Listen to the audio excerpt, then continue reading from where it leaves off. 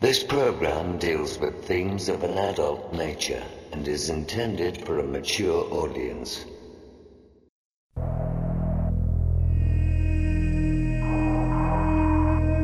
The very word secrecy is repugnant in a free and open society. And we are, as a people, inherently and historically opposed to secret societies, to secret oaths, and to secret proceedings.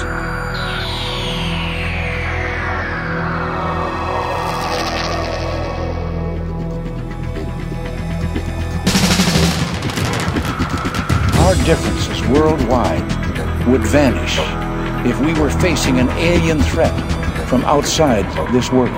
We must guard against the military-industrial complex. Exopolitics, paranormal phenomena, and deep analysis of current world events. From somewhere in the desert, between Area 51 and Roswell, blasting across the planet, the Manticore Network proudly presents Veritas, because the truth will set you free.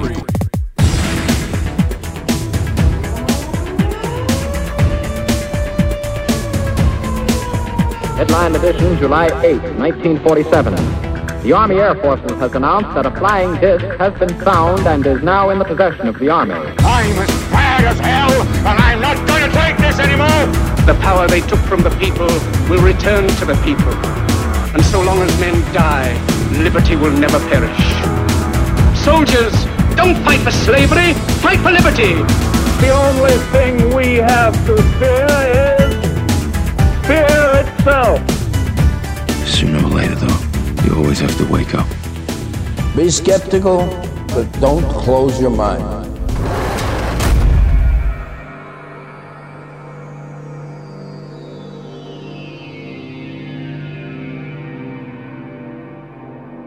Greetings to everyone around the world, and a warm welcome to another edition of Veritas at veritasradio.com.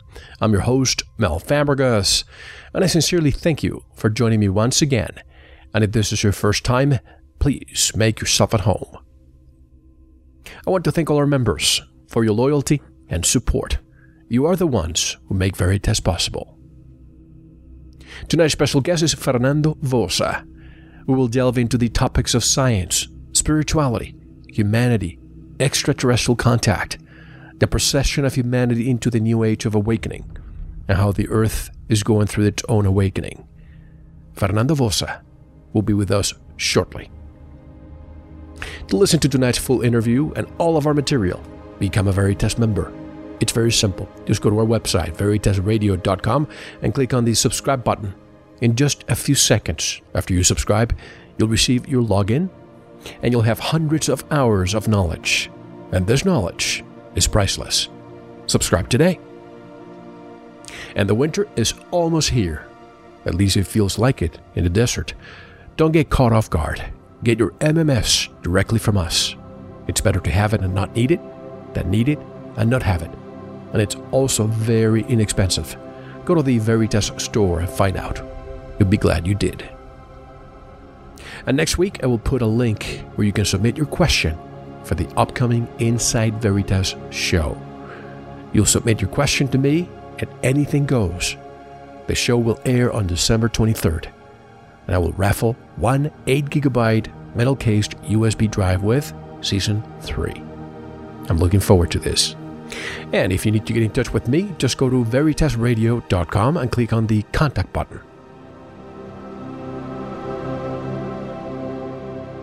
From the words of Fernando Vossa, we're living in the age of awakening. It is time to activate all aspects of our divine human nature. My work is a portal into consciousness, on our planetary shift into higher states of being through technology I call engines of mass creation.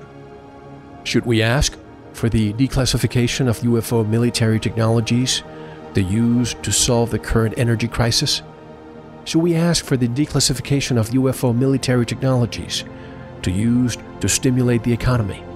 Do the benefits of declassifying UFO military technologies outweigh the threats?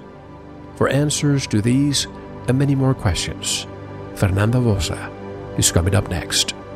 This is Mel Fabregas, and you're listening to Veritas.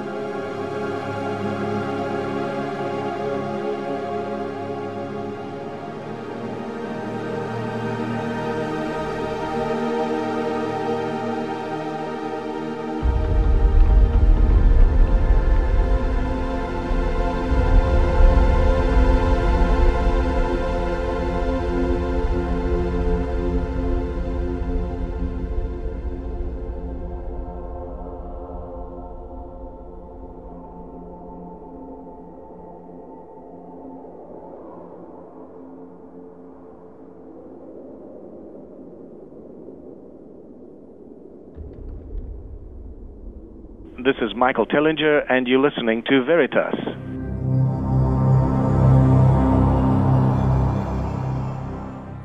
Fernando Vossa has been designing technology experiences for over 15 years.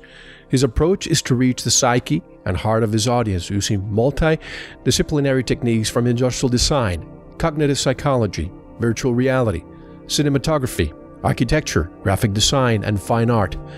Fernando Vossa's accomplishments include being part of leading-edge design teams for major brands such as Microsoft, Sony, US West, GE Aerospace, and most recently unfolding innovative installation concepts at the center of mass creation. This media pioneer holds degrees in computer science, cognitive science, and technology design for the University of Washington. His passion for divine technology has led him to discover evolutionary transformations of our energetic body. His journey is to explore the integration of free energy research, healing technologies, and a cosmic awareness of our extraterrestrial neighbors. Vossa is a member of the exopolitics movement. His work includes being a media consultant and technology ambassador to the Searle Magnetic Team, developing the SEG, Searle Effect Generator. And directly from Tijuana, Baja California North, in Mexico, I would like to welcome, for the first time on Veritas, Fernando Vossa. Hello, Fernando, and welcome to Veritas. How are you? We are living in the age of creation and awakening. Mel, I am so excited to be on your show. This is such a beautiful opportunity to share so much new information. All of these changes, this infusion of energy into the planet, our welcoming of the 1111 shift. Can you believe this? Incredible, isn't it? It is the time for us to awaken into moving from that fear and lack and trouble and all of the amazing demonstrations, banking issues, conspiracy. Now we get into solutions, action, transformation. What do you think about that? It's time, no? Well, of course, it is definitely time. And as we were talking about in the past few days, I shared with you, and you know this, a few weeks ago, I decided to put a poll on our website so that our listeners could tell us what direction they would like to see the show go. And I was very impressed, to not that impressed and surprised. I think it's just because people want to be able to get answers. And the number one topic, as requested by our majority, was consciousness, spirituality, and esotericism. So I'm glad to have you here because there's so much you can talk about. And I'm so impressed with your work. As I always say when I talk to people like you, where was I? I mean, why haven't I been exposed to your work? And I hope that in the next 2 hours, we can squeeze as much as we can from your brain so you can tell us. But Fernando, we treat each show as a documentary or as a movie. And I always like to develop the characters so that my audience knows who's talking to them. So tell us more about yourself. You know, what brought you to become the transformation that must have happened throughout life that made you the Fernando you are today? I came onto this world being born in Mexico, Guadalajara, and always, my entire life have felt like this planet wasn't mine. It wasn't my home. I was a visitor. Yeah. Even since I was little, I remember looking at other kids and school and my family and having this inner sense that there was missing information, but we just couldn't elaborate it, right? I had my first real awakening in Alaska when I was about 8 years old. I had a move where my father moved the entire family from Mexico all the way up. He got a job at the Alaska Pipeline. Okay. And I had an experience where I was walking home in the woods in the winter, lost at night after school. And I could have frozen to death. I didn't even speak much English at the time. Yeah. A light came down from the sky and talked to me. And it wasn't voice or images. It was like a knowing. And this group of energy said that they knew who I was. So at 8 years old, having a transformative opening like that was like the first stage that changed my life. What is interesting, and when you have those experiences, that you have to come back from traveling across the universe, which they showed me. I went into the sun, went through these vortices into the center of the galaxy, and was shown that each one of us is a galaxy of stars. We are this immense energy that was compressed into a little bit of light that went inside the womb. And I was shown in this movie in 3D how my mom gave birth to me. Then I had to go to school the next day and interact with 3D reality. But what happened from then on is like I went into accelerated learning. The teachers would say one thing, and my inner sense showed me a bigger version of it. And you know how it is when that happens, you assume everybody else is going through it, right? Yeah. One of the things that was a great blessing to me is to have the freedom of creativity. You know how it is when you have a difficult childhood. My parents were fighting. We were in different countries. I didn't know too many people that were Mexican at the time. All of that caused an isolation, almost a sense of abandonment. But within there, I was able to create entire realities in my consciousness. And at that time, I just thought it was my imagination. So in my dreams throughout my childhood, I was meeting extraterrestrials, being shown other planets, being shown how the world works, the physics and the energy that's around us. By the time I was growing up in junior high and high school, I already knew I was an anomaly. Were you still in Alaska at the time? I was still in Alaska. I grew up all the way through high school, and then I moved to Hawaii. Oh, okay. So I lived in Hawaii for 8 years, and at that time I got a sense of a different spirituality. Hawaii, as I had learned later, was the center of the continent of Lemuria. So I was given insight that there was still a genetic heritage in Hawaii that is there today. Interaction with Pleiadian beings, interaction with the tribes that spread across the world to start Atlantis. So even back then, around when I was in my 20s, I asked the question, why was I born Mexican?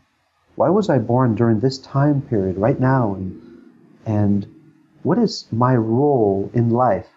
And you know, that's a deep question to ask when you're in your early 20s. Of course. And, you know, three great locations. First of all, Guadalajara is one of my favorite cities, a beautiful city. Then you move to Alaska. Then you move to Hawaii. Exactly. You've had a great set of places that you've lived in. Later, I was to find out, because I've also have spent time in New Zealand and in Japan and in Australia and now here in California. This is the perimeter of the continent of Lemuria. I have been traversing my genetic heritage physically by my travels. Isn't that curious? I'm just mentally putting the dots, Guadalajara, Alaska, and Hawaii, and it's a triangle. Do you realize that? It is. And I have later learned that California, especially around the Encinitas, California area, is sacred land. That's where the Yogananda Self-Realization Center is. This is where many of the great speakers, people like Cryon, Abraham Hicks, are right here in my backyard. And I was later to find that there are reasons for that. This was the portal from Lemuria to Atlantis. They physically came through California. What do you think happened? And I'll like to continue diving into your life, but what do you think happened to Lemuria and Atlantis? Lemuria went underwater, but over a long period of time. That civilization that lasted, and I don't have the exact numbers, but somewhere between 50 and 100,000 years, was going underwater, and it took a long time. It was geological. During that time, there was also a splitting of the leaders, you might say the adepts, the priests. Yeah. And I was shown all of this history in dreams and in meditations. And whenever I asked a question, like I'd be in school, I heard about, for example, ancient Samaria.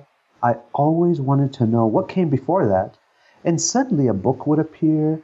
A person would come into my life and tell me a story and then walk out of my life, like a friend of the family, for example. That sounds familiar to me. You get your answers in ways that you can't imagine. So I was able to connect with that heritage that started with the Pleiadian interaction with humanity, going through Atlantis. And then after Atlantis, from what I was shown, was more of a nomadic civilization that did have a continent in the Atlantic Ocean, and it was centered around your hometown in Puerto Rico, Cuba, all of that. But there was also a faction in Europe of Atlantis, and also a break-off down to South America. And that's where I connected, because I have always loved the symbols on the pyramids. It didn't matter if they were Incan or Mayan or Aztec, and I felt that deep connection. I always wonder, and I don't mean to interject, but just before I forget the thoughts, I always wonder the similarity of the word Egipto, which is Egypt in Spanish, and Mexico in Spanish. Did you ever find a correlation between those two words? No, I've never really correlated those. The ones I kind of correlated was Aztlan and Atlantis. Aztlan being the legendary source of the Aztecs. That is thought to be right here in southern the United States. Arizona, New Mexico, Texas, and all the way to California was what is believed to be Aztlan. And as you know, the legend in Mexico is that the ancient Aztecs were told to look for a sign, which was a serpent on top of a cactus eating a snake. An eagle. An eagle, right. An eagle and a serpent and a snake. And that's the symbol of Mexico on our flag. Unfortunately, they found it to be on top of a lake where they saw the cactus with the snake and the eagle. And they built the city of Mexico, Tenochtitlan, over a lake. And you think of the word Enoch, which is the center of the word Tenochtitlan. Exactly. That one I had come across. So the correlations are mind-blowing. So what happened after you went to Hawaii? I moved to the Silicon Valley here in Northern California. My quest to connect with what I would think would be the most advanced technology. I've always had this inspiration to create technology that would transform our lives. I wasn't interested in another little electronic gadget that we could carry. I wanted to create technology that would transform our bodies genetically and show us an ideal version of what we could be. And the closest thing I could think of was maybe the Silicon Valley. So I went to work for Sony in the Silicon Valley. And during that time, somebody showed me a video of a gentleman wearing this huge contraption on his head. And you could see on a little screen that he was moving a 3D cube in front of him with his hands. Virtual reality. Exactly. This was happening at NASA Ames. And I said, whatever that is, that's what I want to do. So I quit my job at Sony and went to school, University of Washington, to study virtual reality design. And what happened afterwards? Virtual reality and the philosophy, the psychology, the technology showed me that there must be a way that we build a model of reality in our consciousness, in our brain, in our mind, however you want to see it. I wanted to tap into that. There must be a connection between how we perceive reality and how reality unfolds. Now imagine taking this approach and going to a traditional engineering school and business and science school and posing these questions, which obviously verge on the parapsychology, on the understanding of something that's on the edge, and all the way to the spirituality and esoterics. Right. At that time, which was in the early 90s, I didn't really find and connect with individuals that had the full language. You either had engineers that knew a lot about motion sensors, we had scientists that studied the visual perception, we had architects building digital buildings, but nobody was really what I would call the renaissance of design that could span all fields. I wanted to be that already. So that's kind of where that began, that whole package. And speaking of technology, it's great, the advent of the internet and the advent of so many gadgets that we have these days. But I posted on my Facebook wall the other day what seems to be happening right now. I put a picture of how socializing used to be before. You see a group of people, men and women, playing guitar, having a drink, just talking. Now you go to a social gathering and you see people, especially children, just looking at their phones and texting other people and not actually having contact directly with each other. Oh, yeah. When I talk to my nephews who are teenagers, they say, "Oh, Uncle, look at my Facebook." Yes. And I ask them how they're doing. Right, exactly. Or you go to a wedding and you see kids sitting in their table. Every one of the kids is having a gadget and they're just texting somebody else, not interacting with the group they're with. Do you think technology is a detriment, or is technology something that is positive? Because sometimes I'm in the middle. First, look at technology as a layered mechanism of communication, of sharing information and energy. It's a bridge. It's almost a cheat, you might say. Mm-hmm. On one end of the scale, we have the ability to communicate with each other at all infinite levels. On the other end of the scale, we have an ability to completely put walls between us, which like the telephone, television, iPhone, all of that does. Now mix in there a generation, you might say the early indigos, that were born roughly now they're in their 30s, that was the first generation that started disconnecting from the matrix. They needed a way to communicate with each other and to be without being completely destroyed by the system, right? Right. But now we have the extreme of children who have ADD, children who are autistic, and that's a generation that has completely disconnected from the matrix. They seem like something's wrong with them. Well, I'm so glad you're saying this, because I've said it for a few years now. When I was growing up, I remember the kids who had ADD or hyperactivity. What would they prescribe? Even during my time, Ritalin and mind-altering drugs, and then many of them turn into sociopaths or criminals because the medication turned them that way. But do you think ADD and autism and all this could be a natural reaction to separate ourselves from the matrix, almost as ignore the programming that we're exposed to? One of my roles, Mel, is to work with parents of advanced kids and help them communicate with their kids. So I do work with autistic and ADD kids all the time. Right. The technology has allowed us to have a buffer so they can have a little bit of peace. For example, and you know that ADD and autism are a spectrum of all these different abilities, right? Of course. It's just not one designation. So imagine that you are getting bombarded, and I experienced this myself. I could have been ADD or autistic at a certain level. Mm-hmm. We're getting bombarded by many levels of information. It's like your tuning mechanism to reality has a broader set of bandwidth.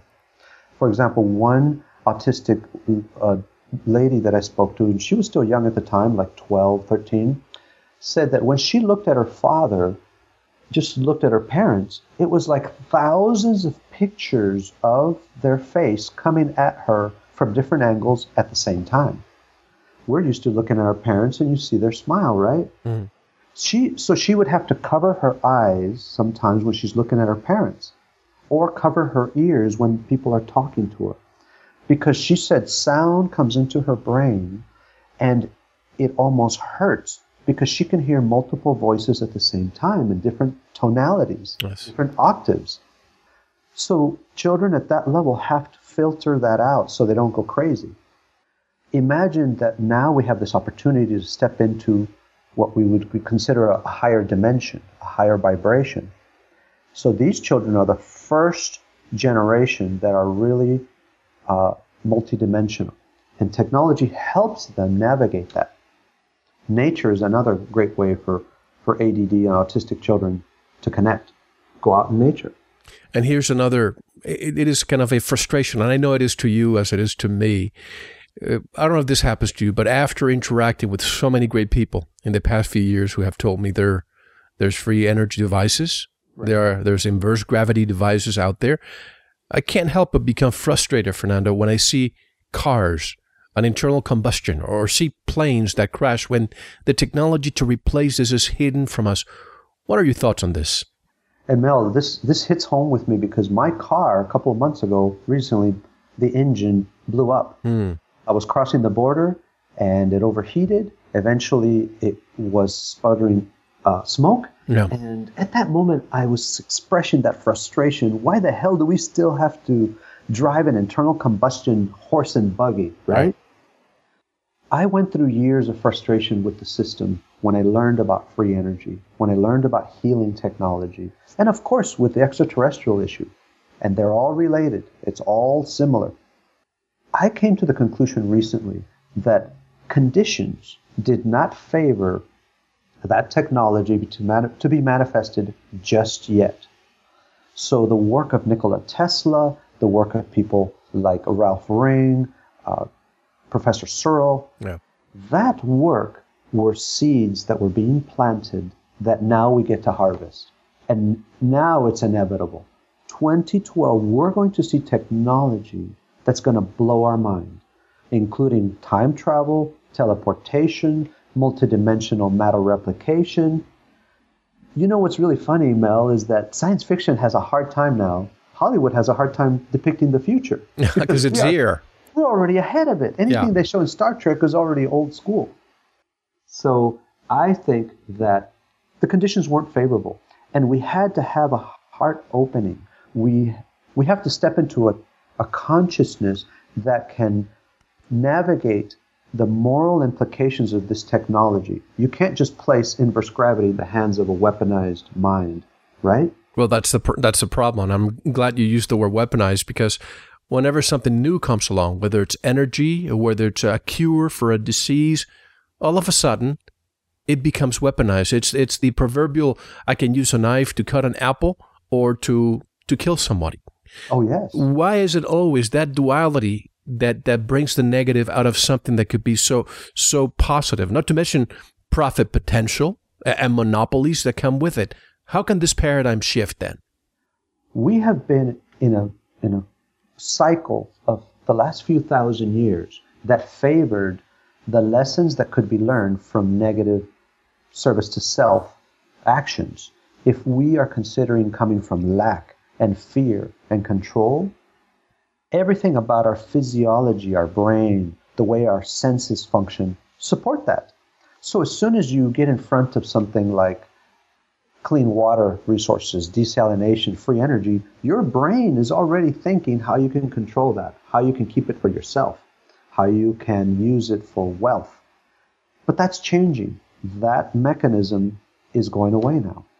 We're going to see now, as soon as just this year, that you cannot weaponize the new technology that's coming out. You will not be able to explode a nuclear bomb of peace and love and compassion, because it's only going to do good.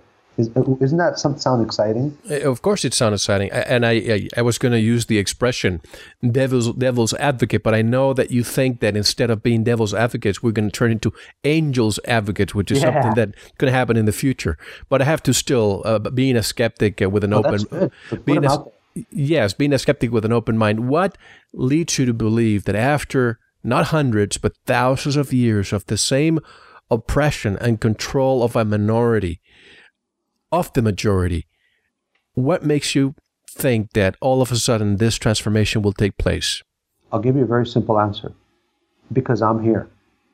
I and my current incarnation and millions of people like me, we're here. We are the ones that are going to make this difference. You can't convince me to create weapons. You cannot talk to me about negative technology any longer. It is not in my system any longer. So that's the first answer. I believe in it because I am living proof in the way I think that it can be done. Second, I also see that there's information that has been missing. You might say in the collective consciousness, in the morphogenic field of the earth, the little pieces of information like what's the right frequencies to use in a free energy device when you're doing sound resonance or magnetic fields. What are the correct combinations of crystals, light, water, thought, intention? We didn't have quite the full recipe yet. Most people aren't aware that Nikola Tesla was already experimenting with massless objects, meaning changing the mass of an object so it would levitate and take off. There are marks in the ceiling in one of his labs to show that he was already playing with that. Professor Searle was another one doing that, where things could levitate, but they were not quite under control. We are now stepping into a time where scientists and researchers in their garages are being, you might say they're either receiving or they're being presented the final pieces of the puzzle. That's also a hint for me that things are changing. Well, once again, I go back to those in control. We know of a few entities that allegedly are here to help inventors come in and bring their products to market. But in reality, what they might be a plant by the powers that want to be, so that they are aware of who's bringing the technology. They semi-fund them. But the moment the prototype is ready to be marketed, that's when the financing or the funding stops, so that they can choke the product and sequester it.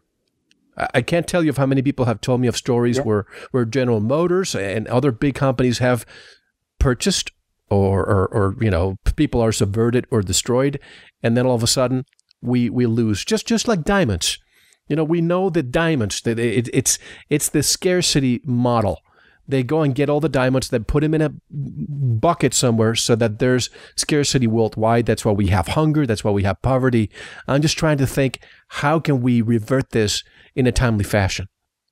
I want to share with you that I had been on that camp of being what would have been labeled as an angry conspiracy theorist. Yeah. I have been part of the activism and demonstrations and pretty much outright defiance of law, of going against the banks. I've published videos for people to close their bank accounts. 4 years ago, I think I put that video out. I've done murals out on public art installations depicting the injustices and exactly what you're talking about. And only until recently, and I'm talking only the last 3 months, did I make that shift. So if you would have had this interview as little as 3 months ago, you would still be hearing me complain about why do we have UFO secrecy, why don't we have free energy when it's been available. I used to work for military contractors. I used to be part of the team that helped develop the B-2 bomber. And believe me, it's not easy to let it go when you're making good money, you drive a nice car, you get support, there's an entire community of weapons builders around the world that you can visit. And to step out of that and be broke, be ridiculed, be ousted from the industry, and pretty much have a hard time making a living, believe me, Mel, I wanted to go back to the dark side sometimes.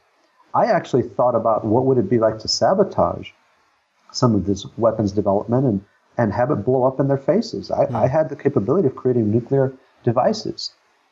But with this great power comes great responsibility. Yeah. I don't ever underestimate the sophistication of the money or the sophistication of the control structure. I know how deep it goes. The powers that be, you might say, have infiltrated every aspect of our earthly existence. There is nothing they haven't touched. School system, our food, our clothes, our education, to the point where we don't even believe free energy exists. I recently visited several universities, and they've never even heard of free energy. Isn't that mind-blowing? Well, that tells you that somebody's funding them to avoid them from even discussing it. Not to mention the pharmaceutical schools that I've visited. Of course. And I'm not saying any direct names at the moment, but they don't believe that there's healing technology with sound, even though we have decades of amazing research. Because cures goes against the main foundation principle of the pharmaceutical industry, which is profit. Exactly. But the glimmer of hope for me is that in every cave that I go into, just like going into looking for the Taliban, and I put my flashlight out there and I see the cockroaches moving around and the rats, there's always one angel that wants to come out. So when I go visit the research labs or the universities or the corporations, there's always one or two individuals who are on the fence, and they need people like me to help them stand up and be courageous, because they do not have the freedom. One of my greatest pieces of abundance is to have the freedom and the imagination to put out all these ideas. I have compassion for those individuals who don't have that, what you might say the decision makers. The other thing that's frustrating, Mel, for me is that there's nobody you can point to that's in charge anywhere. You can't say where these policies at the weapons makers are coming from. You can't point to the people who are making budget decisions. They don't exist. Isn't that curious? Of course. And I have to tell you that it's so important what you're saying, because many people may judge and say, oh, look at those people who are working for the dark side. But at one point, I worked for a Fortune 100 company, and I didn't know any better. I went to business school. That's what I did for a living. That's what supported me, what fed me. And I started waking up when I went to visit Monsanto and some of those companies. And I was walking the aisles of Monsanto in St. Louis thinking, my God, I'm walking in the headquarters of this Hydra that's creating GMOs and creating poisons with NutraSweet and on all that. And I'm thinking, how can I make my voice heard without being fired? And of course, I had to remain silent until the future when I left the corporate world and I started what I'm doing now. So I understand. I feel empathy for those people who work for a living. They have to support their families, their children, and they have no room to maneuver. But just being cognizant of what's outside is what we're trying to address here, right? Oh, yes. And just to share other people's experience, I was pressured out of the companies that I worked for. After a while, it gets old to be ahead of your time. It is not the easy path. Imagine being at organizations like Microsoft or Sony and being at a conference table and being the only weirdo idiot with these crazy ideas. I know. That gets old. Let me tell you, it wore me down a lot, because I thought, okay, either I'm crazy, I am not in touch with the current market reality, the engineering or physics. So I would talk about things like spectromagnetics, that you could tune a magnet into a different frequency. What do you think the engineers were thinking of me at the time? This guy has been smoking something. Yeah. Yes. What is very evident at the moment is that the managers that were in charge at that time, most of them have been fired from most of the companies. Many of these corporations are already employing indigo kids that have just recently graduated from college. Now they're going to be the new decision makers within the next 5 to 10 years. And pretty soon you're going to see that entire power base of the ones that were really profit motivated or gaining market control, those are not going to be in place anymore. And I'll give you an insight of how deep this goes. I get asked, well, what could Mexico do, for example?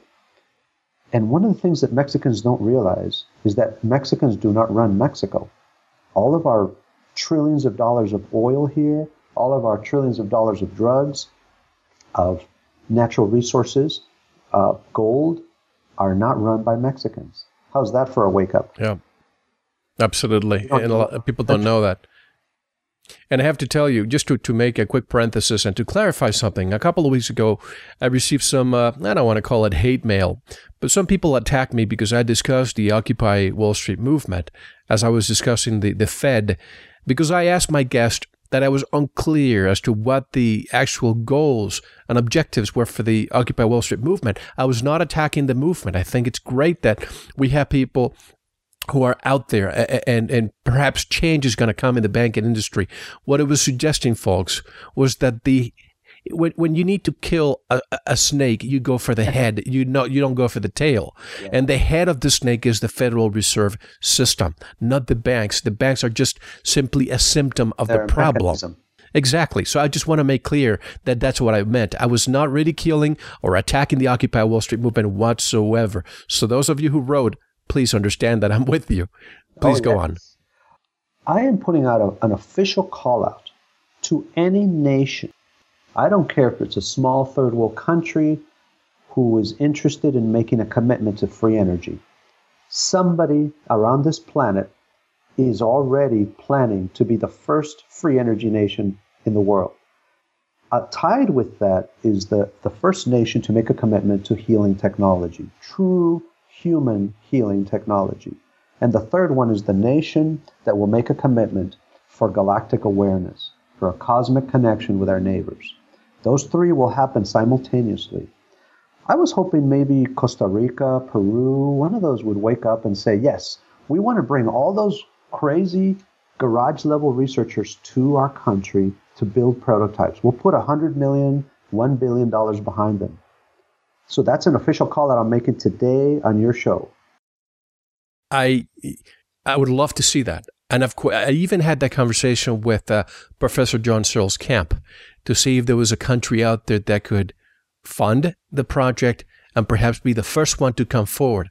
You mentioned Costa Rica, which, by the way, a lot of people may not know that they don't have a military because there's an agreement between the United States and Costa Rica that if something happens there, we will help them militarily and they don't have to spend any money, which something tells me if they come forward and say, yes, we want to be the first country to say that free energy exists, I can see the United States just stepping over them as they have stepped on Afghanistan and Iraq and Libya and some other countries, don't you think?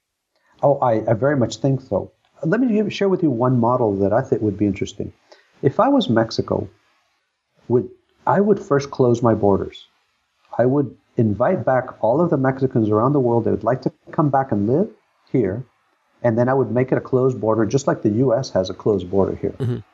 Second, I would refine our oil to be some of the best, most high-grade oil in the world. And third, I would get Mexico off of oil, so we would be not dependent at all on oil.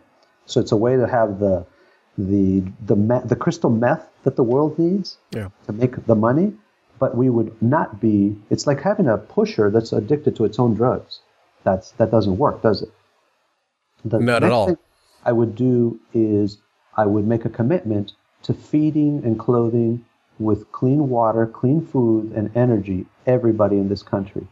I would make that commitment to educating with new paradigms. And then I would invite the world as an open model to show them how we did it.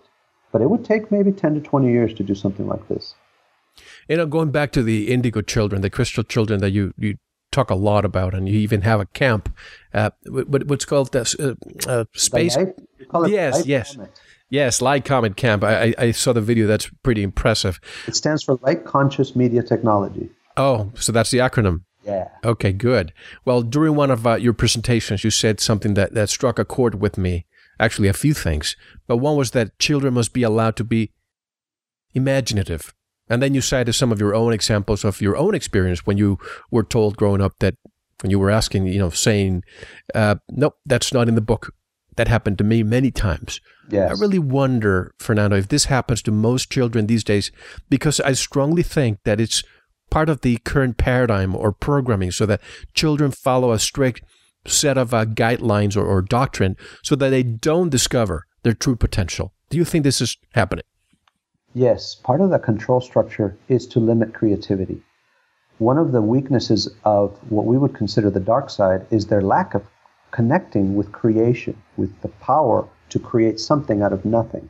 So they have to mine that from the creativity of their subjects. Children are the gateway to new ideas and new perspectives. That's why we're having kids in Israel and in Palestine that are not listening to their parents right now. They don't really want to be told who to hate. One of the interesting aspects of this new generation is that they already come connected with nature, and they already connected with a concept of a creator. So yeah, you get kids that want to talk to animals, they love dolphins, they know that Gaia is conscious, and there's an inherent spirituality to technology. And that's a huge shift. So when you squash the creativity of children, you begin their trip into fear and lack and discontentment, which is easy to control them then. But that's not going to be the case anymore. Yeah.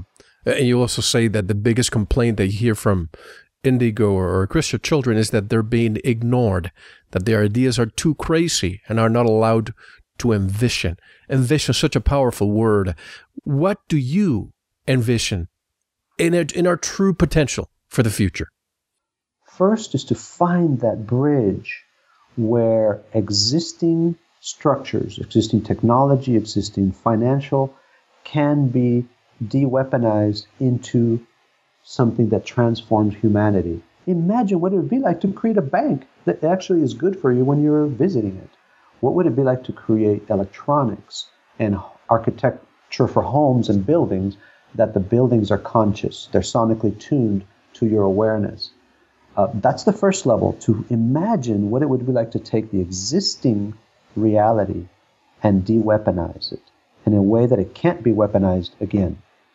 The second aspect is to entertain new paradigms, no matter how crazy they seem. When we talk about extraterrestrial knowledge, paradigms of multidimensionality, that vocabulary needs to be introduced into the school systems so we can dream, just daydream. What would it be like when we can ascend our bodies so it can be physical or energetic? Not to mention, turning every aspect of the kids' lives into art. Art is one of the vehicles to creativity. It's not just painting pretty pictures. Those are some of the first steps that I would take. It makes you wonder why they're removing art from public schools. Yes. Because this is where the children canalize channel their energies into something that is going to help them for the future. But one aspect of your presentation that really amazed me was the sonic Reiki, sonic resonance to heal the body. Can you explain more? I was looking for a mechanism because as an industrial designer, I love to build little gadgets and things as examples of the knowledge. For me, every teaching has to turn into something physical that we can use. Right. One of the things that I found is the common elements between free energy, healing, and the whole exopolitics issue. Water, magnetics, light, crystals, and sound were like the basic building blocks. How would it be if we could put sound into the body? This is what I asked myself. In a way to create a closed loop, that means it would be live and it would tell you the status of your body and open a channel of communication. Imagine that I'm putting a radio station up for you to talk to your DNA. What I like about the concept of traditional Japanese Reiki is that you can help someone program their energetic field. You might say, work on their chakras, their Merkaba, the energy centers of their body. I love that about Reiki. And one way I thought about it was with sound. So I took a technology designed to put sound on glass, like a store display when you walk by it. Right. And I put a polished quartz crystal on top of it. Because crystal is like a filter. It can condition the sound so it harmonizes with our body in an organic way. Because if you put bare metal against the body, it's noisy, it's intrusive. So one of the things I do with the sonic Reiki system is I take the audio of crystal bowls, didgeridoos, tuning forks, Om chanting, and play it inside your tissue, inside your bones, to resonate, to vibrate your blood cells, your cartilage, your tendons. Eventually, your DNA is listening to that sound. One of the things I do in Sonic Reiki is I ask people what they would like to say to their body if they could talk to it directly. And believe me, Mel, people get very emotional when I do that. I record their voice saying, I love you. I forgive you for the pain you have caused me. And this is what I want to do with my body. I want to heal this cancer. I want to heal this tumor. Help me dissolve this fibromyalgia or pain. They can say that directly to their body. That emotion goes into their body, and then their body's listening. So I could put that speaker on their knees, on their joints, on their back, and they could hear their own voice speaking to their body from within their skeletal structure. And they break down, Mel. It's an amazing transformation. But as Fernando's, as the showmanship that I am, I project geometry with a video projector all over their body that is tied to the sound. So we have flower of life, 3D imagery, sacred geometry, all over your hands, your arms, your chest, your body, to give your light body entertainment. So it starts having fun, right? Are you essentially trying to talk to your DNA with this? I'm not trying anything. We are doing it. You're doing it. Good. Because when you make the leap, when we make the leap of faith to believe that we have a light body, that we have an emotional body, and this is stuff that's been around for a long time, and assume that the intelligence that runs your DNA is smarter, more capable than your brain, than your own ego, why not talk to it? It talks English, by the way. If you know English, your body knows English. If you know Spanish, órale. I have a question, though, about this. Let me interject for one second. I've heard lately that our DNA operates like miniature laser beams. It reacts to photons, which tells me that if our sun is reacting, our DNA must be reacting to it. When I saw the videos of the people, were showing the imagery that you were putting in the sound waves, is the DNA reacting to that? And I encourage people to take a look at what Mel is speaking about on my YouTube channel. Just search for Vossa, V as in Victor, O-S-S-A, Media, Vossa Media, and you'll get to my videos. Okay. Yes, my assumption is right away that DNA, the language of DNA is vibrational, whether it's light frequency, sound frequency, magnetic, crystal, but more importantly, thought frequency. The vibration of your intention is the key to talk to your DNA. So important what we're talking about here, because a lot of this information is new to me. Being exposed to academia for some time, this is something that you really do not discuss. Scientists may say that this is just, bordering on woo-woo science, if you want to say it. But there's proof. I mean, I've interviewed Dr. Claude Swanson, the synchronized universe, the science of the paranormal. And I think of what some people call music of the spheres. Let's pick one sphere. Let's pick Jupiter. There's proof that Jupiter has this sound frequency that it's emanating from it, 528 hertz, which is the healing frequency. And then we go this Schumann resonance. The Schumann resonance, which has been going up or raising 7.5 hertz. It's gone up to 13, 14 hertz. Why? Explain that, please. We are in a cyclical evolutionary pattern, meaning think of it as a sine wave, up and down. Yes. And right now we're heading to a upswing in energy. The frequencies coming from the sun, the coronal mass ejections, the sun puts out over 1 million resonant frequencies. We like to make things discrete, but the way it works in the universe, it's multidimensional at the quantum level. It means you can't separate one frequency from the other. It's just like the soup coming at us. But that energy that's been coming from the sun, which is also synchronized with the central binary system of the galaxy. And by the way, our sun is a binary system. We have another sister star. Where is it? It is, I think it's positioned in a way that is not visible from the Earth. And also remember, the information that we get, that we learn from NASA, is not the complete story. Of course. So if there was a binary sun, why would they tell us about it when we can't see it? Especially if it had to do with awakening, right? Well, if they knew that there was a binary companion, why wouldn't they tell us? And I don't know about a day, what a certain group of people making these decisions, because it is not a certain group of anybody making these decisions. It's the universe deciding when it's appropriate for us to be conscious or not conscious of truth. Does that make sense? Absolutely. I mean, just like we have the moon, although it rotates, we can never see the other side. It's always facing the same way to us. The same could be if that other, the companion star could be behind the sun, and as we orbit around it, it moves so that we never see it. One of the interesting aspects of this evolution that we're going through right now is to investigate our reality firsthand. Forget about what you've seen on the internet. Forget about what you've been told in textbooks. It is time for us to experience nature and reality firsthand. Right. Discover yourself through your own personal experience and ask your innate intelligence. Ask your own body, do we have a binary sun system? Ask to dream about it, to be told, and watch what happens. No. That's what I do. That's what a lot of awakened individuals do. They ask anything they want to know. When you ask me a question, I don't go into my database and see, do I know this? I just tell you the first thing that comes through when you ask the question.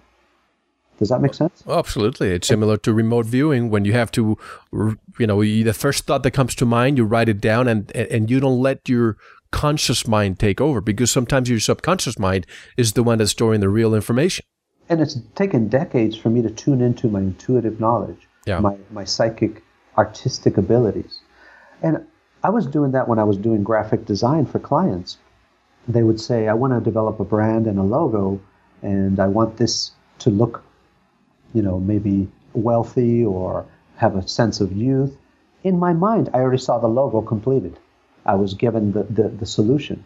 So when you ask me about, well, how could I get a laser to be able to communicate with another planet? I'm given the answer right away, and I'll share it with you. Any question has that intuitive answer right away. I'm no longer ignoring that. Well, I have a question then. Yes. And this may be, it's definitely indirectly related to what you do. But I always think of what happened close to 70 years ago with Joseph Goebbels, the Nazi. You may remember how they changed our music from 432 hertz to 440 hertz. The propaganda minister, Joseph Goebbels, it decided that in 1939. And the 440 hertz, it's what really helps us boost our intelligence, our inspiration, our well-being, our talents. And the only place that kept the 432 hertz were churches. So that people, when they would be there and they would listen to the organ and to the chorus, the choir, they would feel a miraculous a religious experience. Do you know why this changed from 440 hertz from 432 hertz to 440? Yes. It's called entrainment. You show the body a particular frequency, a particular signature, and it starts modulating itself to mimic it. Because your body wants to be of service. Your mind wants to be of service. But the default, that means if you don't tell your brain or your mind or your body how you want to manifest, it'll do it on its own at the continuous no change level. That means if you want to change from feeling fear or stress or panic into feeling joy and bliss and being centered, you have to show your body the frequency that you want to resonate at, or the emotion. Mm-hmm. So those frequencies that you're talking about, in the range of what was available at that time, those were the entrainment. That means the little homeopathic signature to get us to start feeling scared. For example, there's a range of colors and frequencies to open us up to creative thinking, to open us up to understanding God, or to connecting with aliens. All of those frequencies are available. And now we are bringing a superset of frequencies, which aren't just one particular number. I wanted to be clear about that. It's not as discrete as we'd like them to be, where all of those older ones are going to be irrelevant. It doesn't matter if they play 440 hertz to us anymore. They will no longer affect us. And while that's happening, I have a little present for those who are listening. I've been searching for something. I have I've been a music collector all my life. I have thousands of CDs. And to know that in the past, all this music had the right frequency of 432, and all the music that we have right now, it's at 440. It may not be the essence that the artist really wanted to convey. And I found some places on the internet where you can put a song, but they charge you for every song that you want to transform into 432. However, I found a piece of software, a free piece of software. If you join our forum, I'll put the link right there so you can download it. So now I have all my music into 432 hertz. And when you listen to it, you'll really feel the experience. You're going to feel so at peace, and your creative mind is going to be magnified. So I'm going to, let you know, everybody who wants to join our forum, you'll get it there. But the sound, 528 coming from Jupiter, the Schumann resonance being raised year after year. Does this mean that the human beings and every living being on the planet is also raising its vibration as the Earth does it, or is that something voluntary? It is a cymatic effect. That means that as the Earth resonates at different range of frequencies, the human beings on the surface and in the inner Earth start organizing the thoughts and then later the actions to build new patterns. So you're going to see migrational patterns around the planet changing with these new frequencies, but you're also going to see your ideas changing, because all of these raising of vibration, you might say tuning a different radio, allow us to act and live a little bit differently. Yeah. And the way it's being done through not only Jupiter, but Venus and Mars and the Sun and the Moon, it's all like a mechanism that works together. It morphs little by little, so we don't have like jumps from one day to the next in reality. Gradual. So imagine if you took the last 1,000 years of evolution and you woke up the next day that 1,000 years occurred. It would be too traumatic for consciousness and still stay on your path.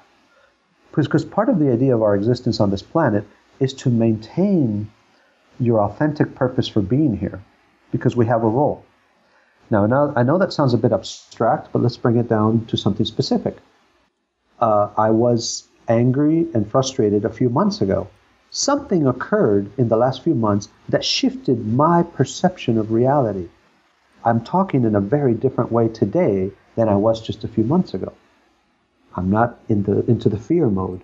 It doesn't really scare me. If somebody from DARPA invited me today to do a workshop for their engineers who build weapons, it would be a very interesting presentation.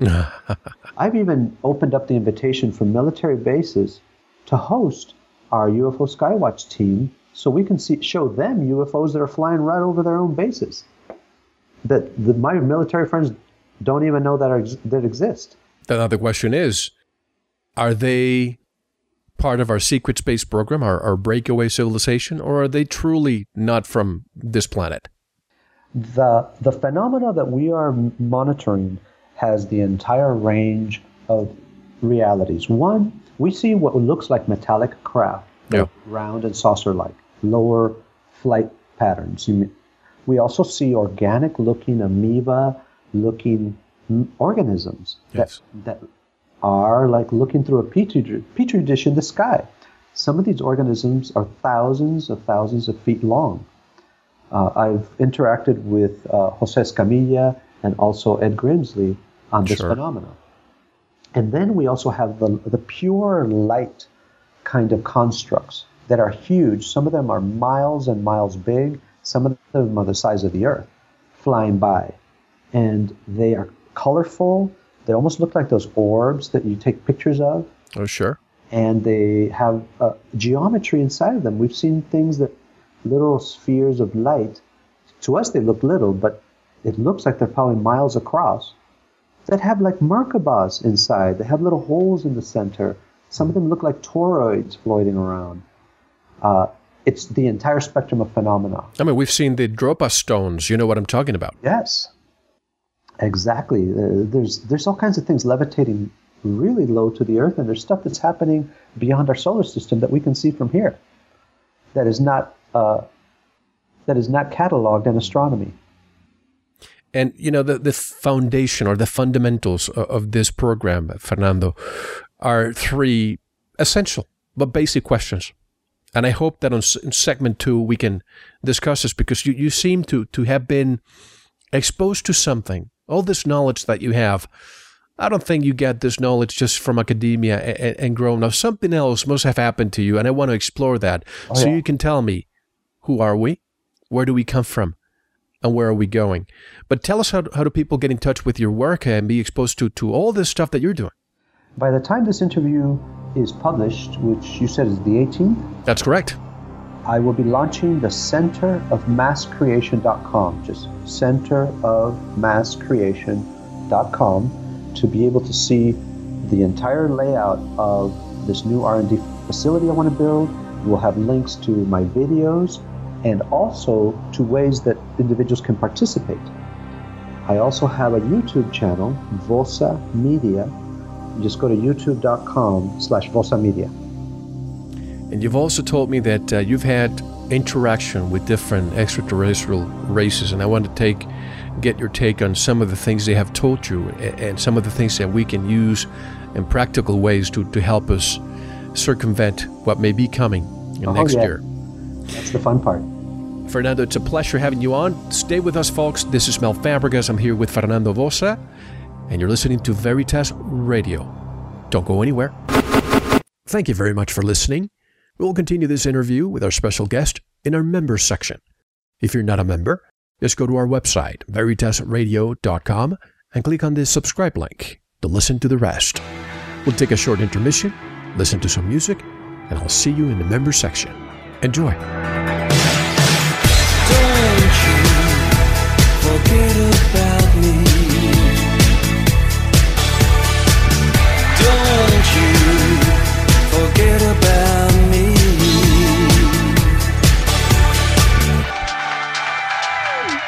Won't you come see about me? I'll be alone, dancing, you know it, baby.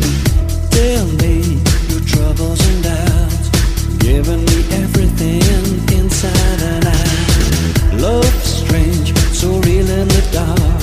Think of the tender things that we were working on. Slow change may pull us apart when the light gets into your heart, baby. Don't you forget about me.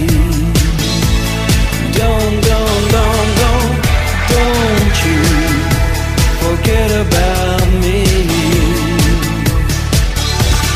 Will you stand above me?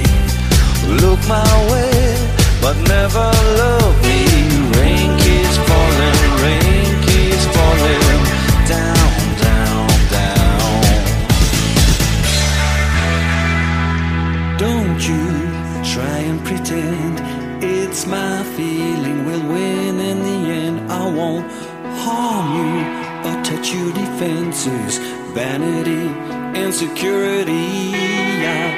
Won't you come see about me? I'll be alone, dancing, you know it, baby. Going to take us apart and put us back together at heart, babe. Don't you forget about me. Don't you forget about me. I saw walking by. Won't you call my name when you walk on by? Won't you call my name? La, la, la.